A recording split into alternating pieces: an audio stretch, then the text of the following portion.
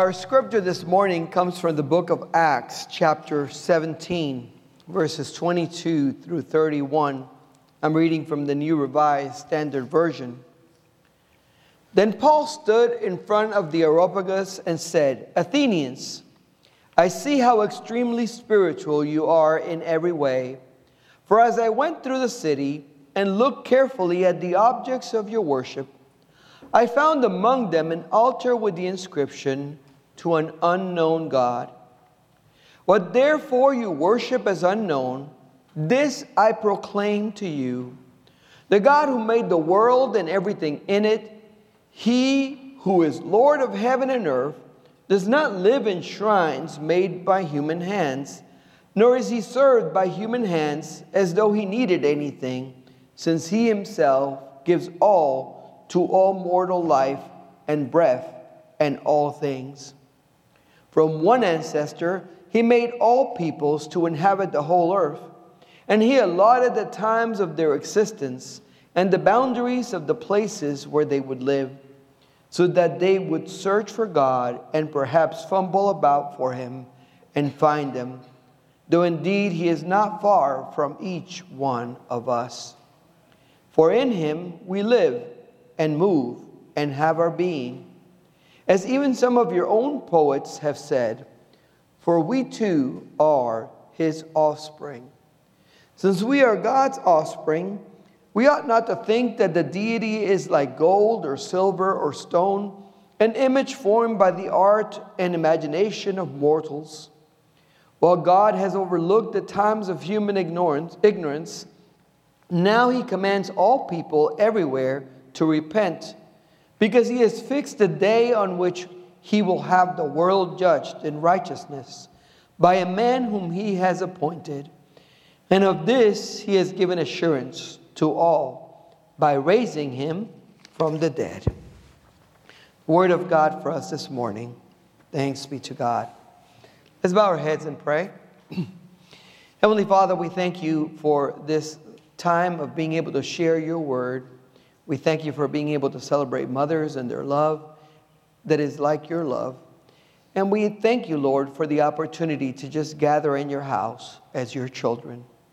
We ask You now that You'll speak to us according to Your word, that You'll give us what we need to hear this morning, and that it'll build us up in our faith. We just pray that in Jesus' name. Amen. Paul understood what it means to live for the sake of someone else. Because throughout his ministry, once he became a Christian, that's pretty much all he did. He lived for the sole purpose of sharing the gospel of Jesus Christ with people that did not have a saving relationship with God yet. People that had not found out about Jesus being the Messiah.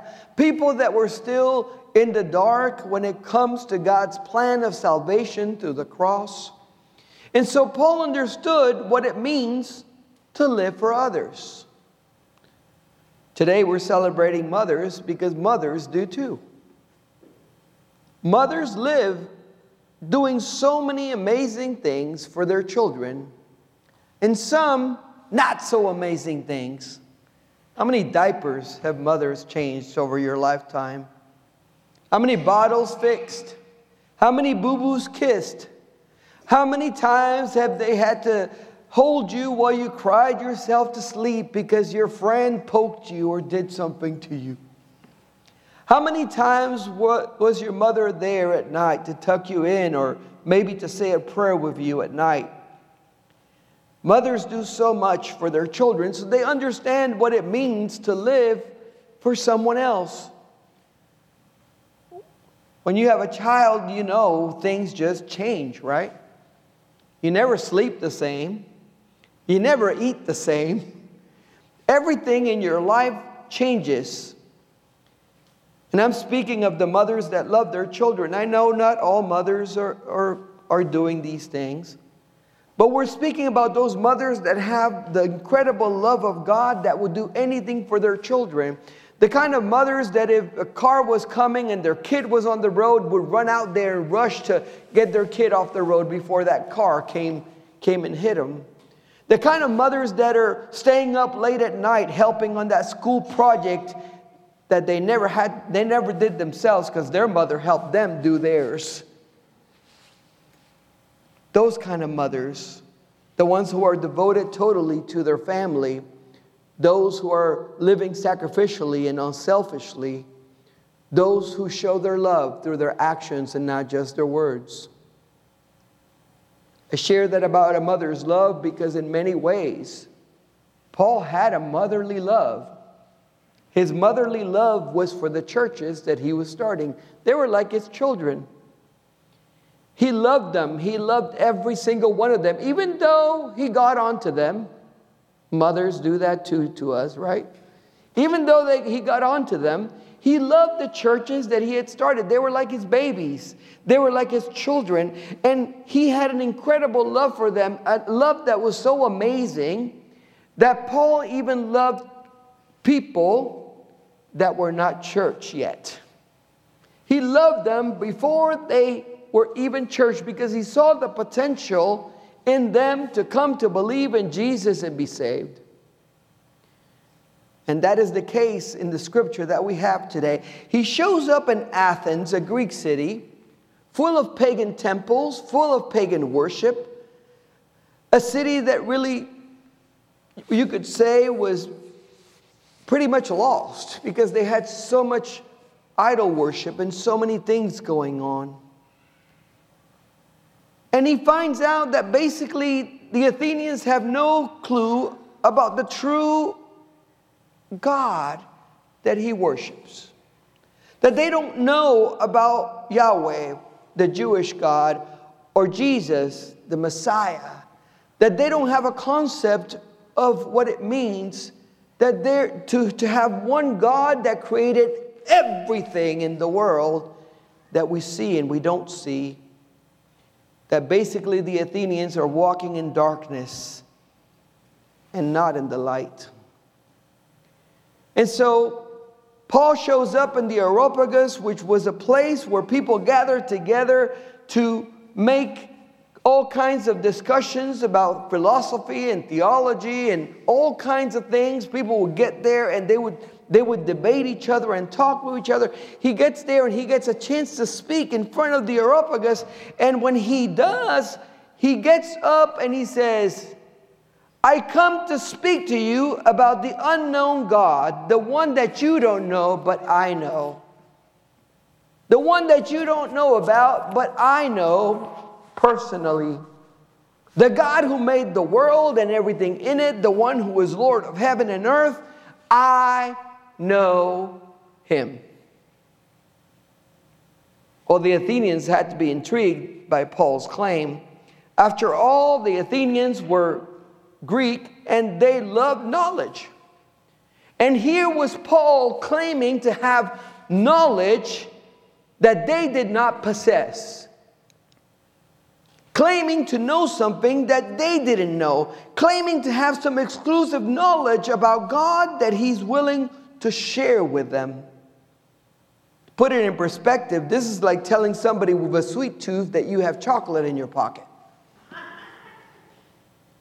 Basically, he was teasing them with that claim. He was laying down the roadwork for them to ask more questions.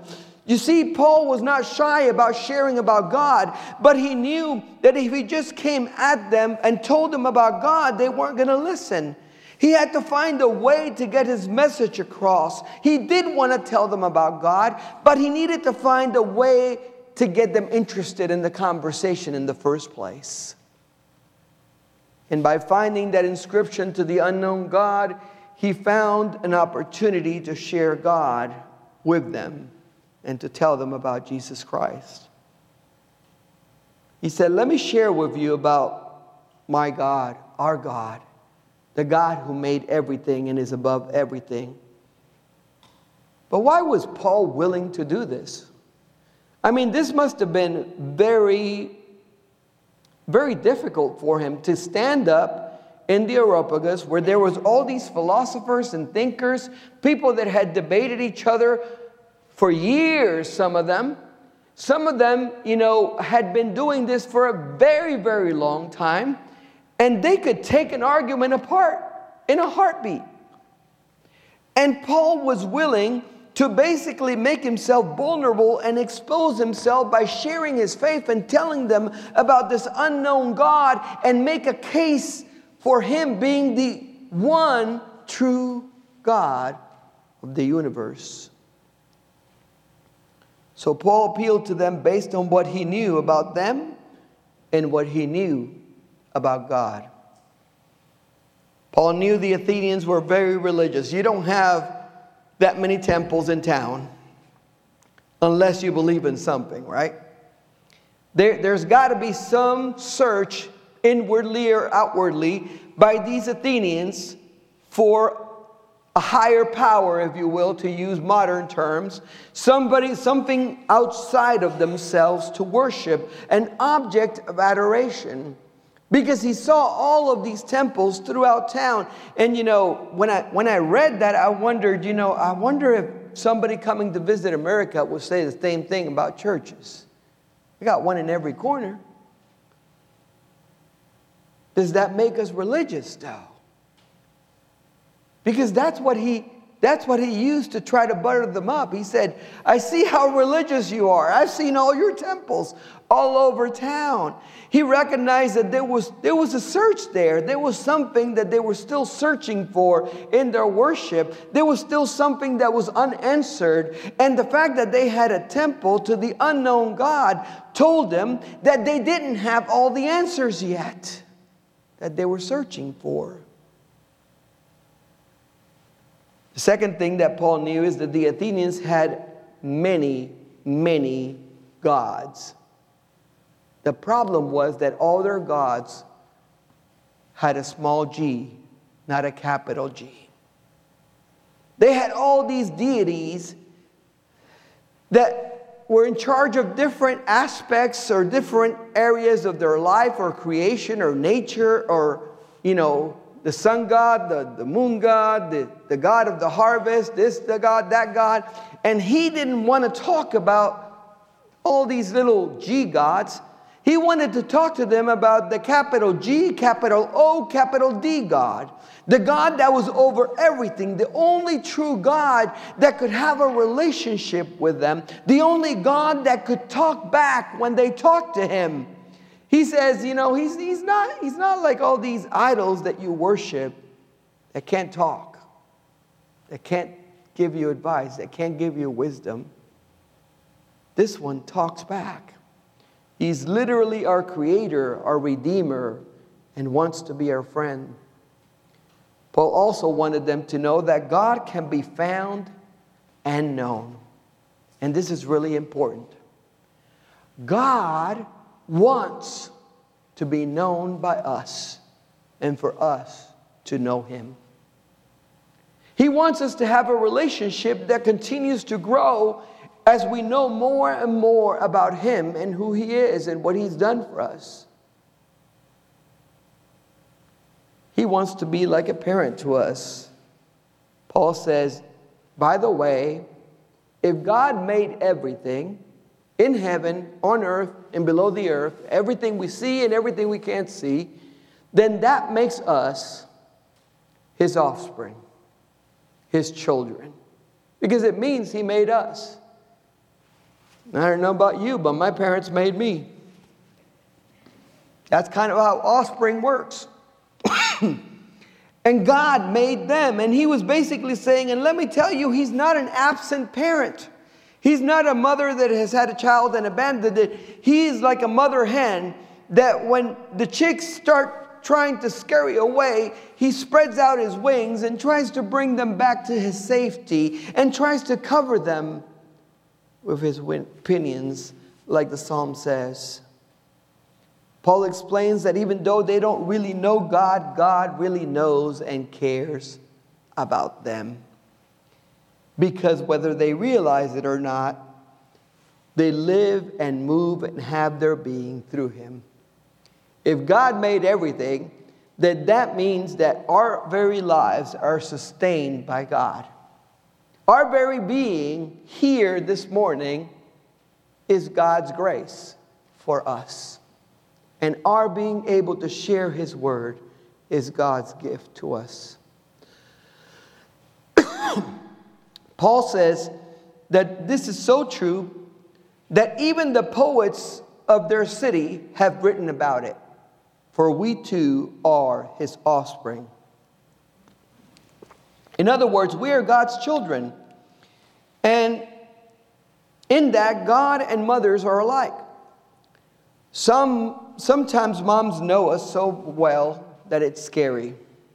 You ever heard the phrase, mom has eyes on the back of her head? What does it really mean? It means that your mom knows you so well, she doesn't even have to be looking to know what you're doing. She doesn't even have to be present in the room to know what you're doing. She just needs to know the circumstance, and she knows you as her child, and therefore she can predict with amazing accuracy what you're going to do. And God knows us in the same way. He knows us like a mother knows her children. And he feels for us like a mother feels for her children. You know, moms worry a lot about their kids. They love them. There's moments they want to kill them. And there are times when they get onto them because they aggravate them. But at the end of the day, mothers have an incredible love for their children. They're their offspring. And the same is true for God. Paul was trying to get the Athenians to understand this. You are God's offspring. He loves you. And therefore, you should not consider all these false idols that you're fashioning out of gold and silver and stone to be real gods. They're the imagination of human beings. He basically was telling them, look, God is so incredible that you couldn't even fashion something adequate enough to represent him. He is so incredible that you could not begin to describe all his love. I was saying earlier in the 9 o'clock, if you wrote a thesis about who God is, it would be 500,000 pages long, and at the end of the thesis, you would conclude with the fact, and yet there's more. Because God is so big that our words and descriptions would be inadequate. He's not something that can be fashioned out of gold or silver or stone, and he can't be contained in the shrines made by human hands. And here's one that really is the kicker, and he is not served by human hands as if he needed anything. How many of us understand that? God doesn't need us. We need God. God can do what God wants. God is God. We are the ones that need forgiveness. We are the ones that need grace. We are the ones that need salvation. We're the ones that need healing. We're the ones that struggle with difficulties in life and need somebody to counsel us. We are the ones that need somebody to be our Messiah. We are the ones that need God. God can do all things. Without him, we surely die. Paul invites the Athenians to repent of their ignorance and to turn to God, because he tells them that one day God has promised to judge the whole world through one righteous man, his Son, Jesus Christ. And you know, it's interesting. He began buttering them up with how religious they were. And then he tells them to repent of their ignorance, pointing to the fact that religiousness is not enough for salvation. That just coming to church doesn't get you into heaven. That it is actually our faith in Jesus Christ, our repentance of our sin, and our acknowledgement that we need God that actually brings us into God's grace and into God's presence. Paul explained this to the Athenians, but he knew that they needed proof. They needed more.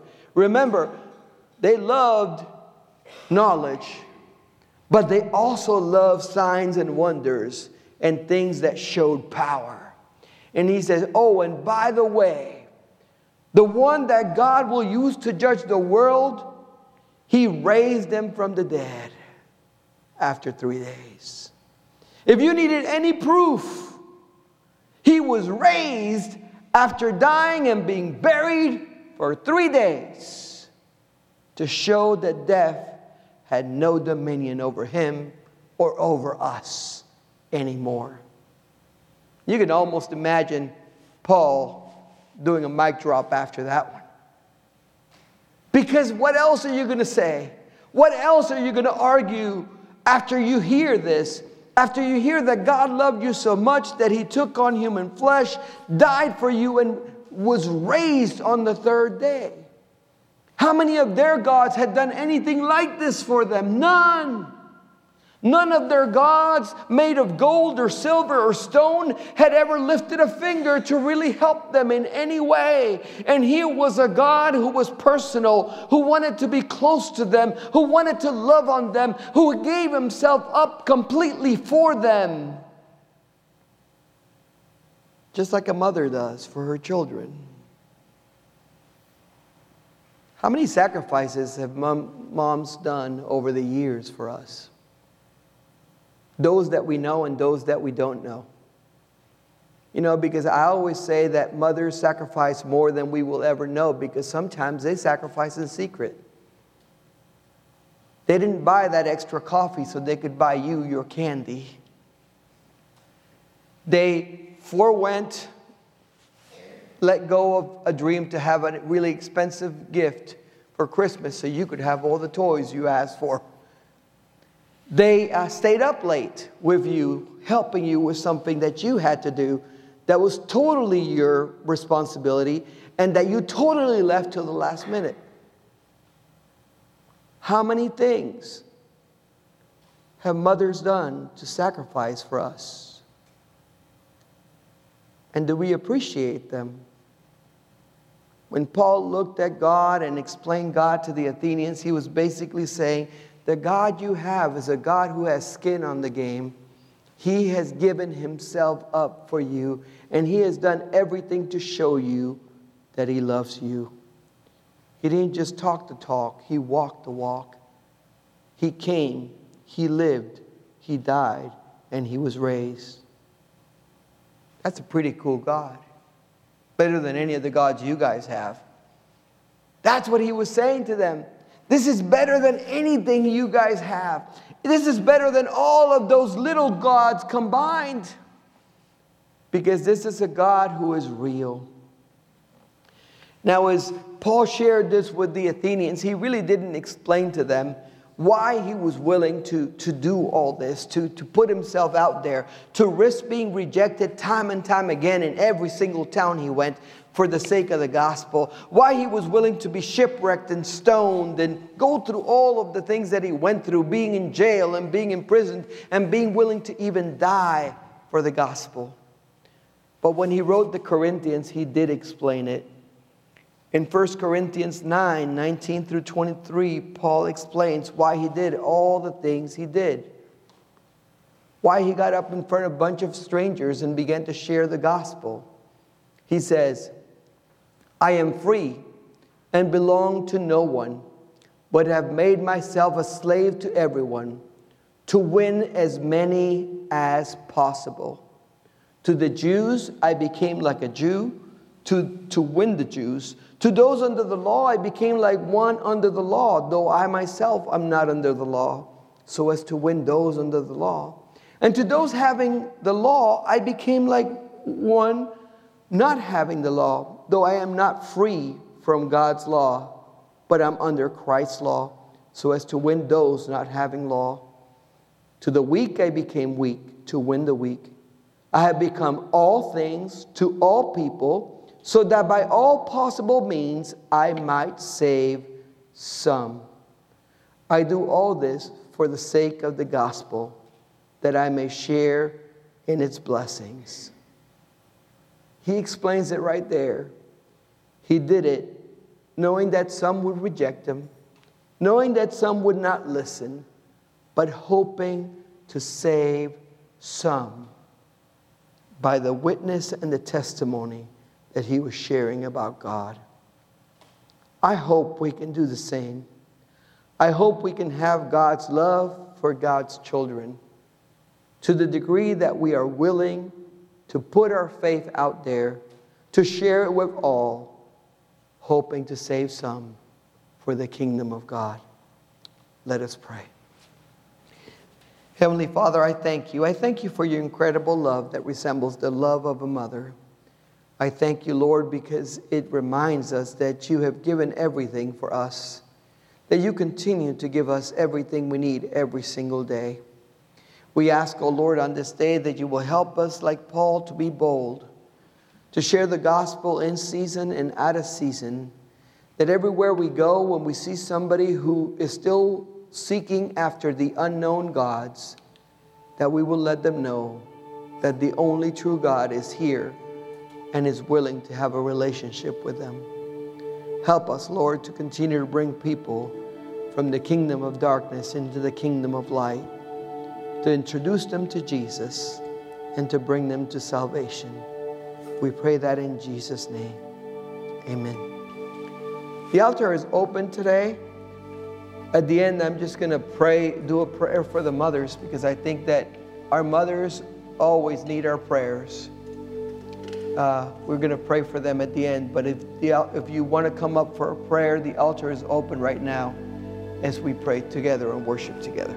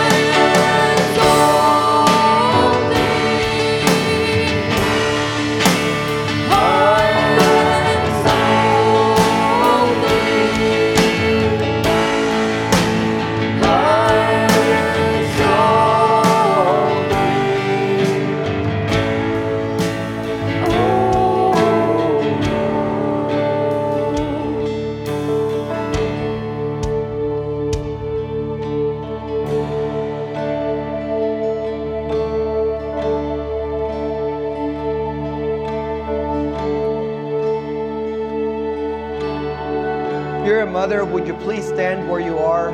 We're going to pray for you this morning. Stand where you are as we pray for you. Heavenly Father, I thank you for these mothers. I thank you, Lord, for all that they've given, all that they continue to give, all the love that they have poured into their children, all the prayers that they have raised before you for their families, all of the things that they have done to build their household. I pray, Lord, that your wisdom will be with them, that you will continue to provide for every one of their needs, that you'll remind them that you love them even more than they love their own children, and that they are so perfectly loved by you. Thank you, Lord, for each and every one of them. Help them to be gracious with themselves as you are gracious with us. We pray that in Jesus' name. Amen.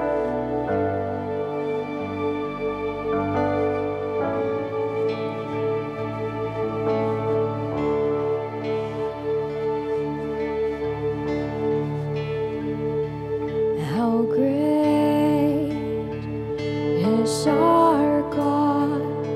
Sing with me, how great is our God, and all will see how great is our God.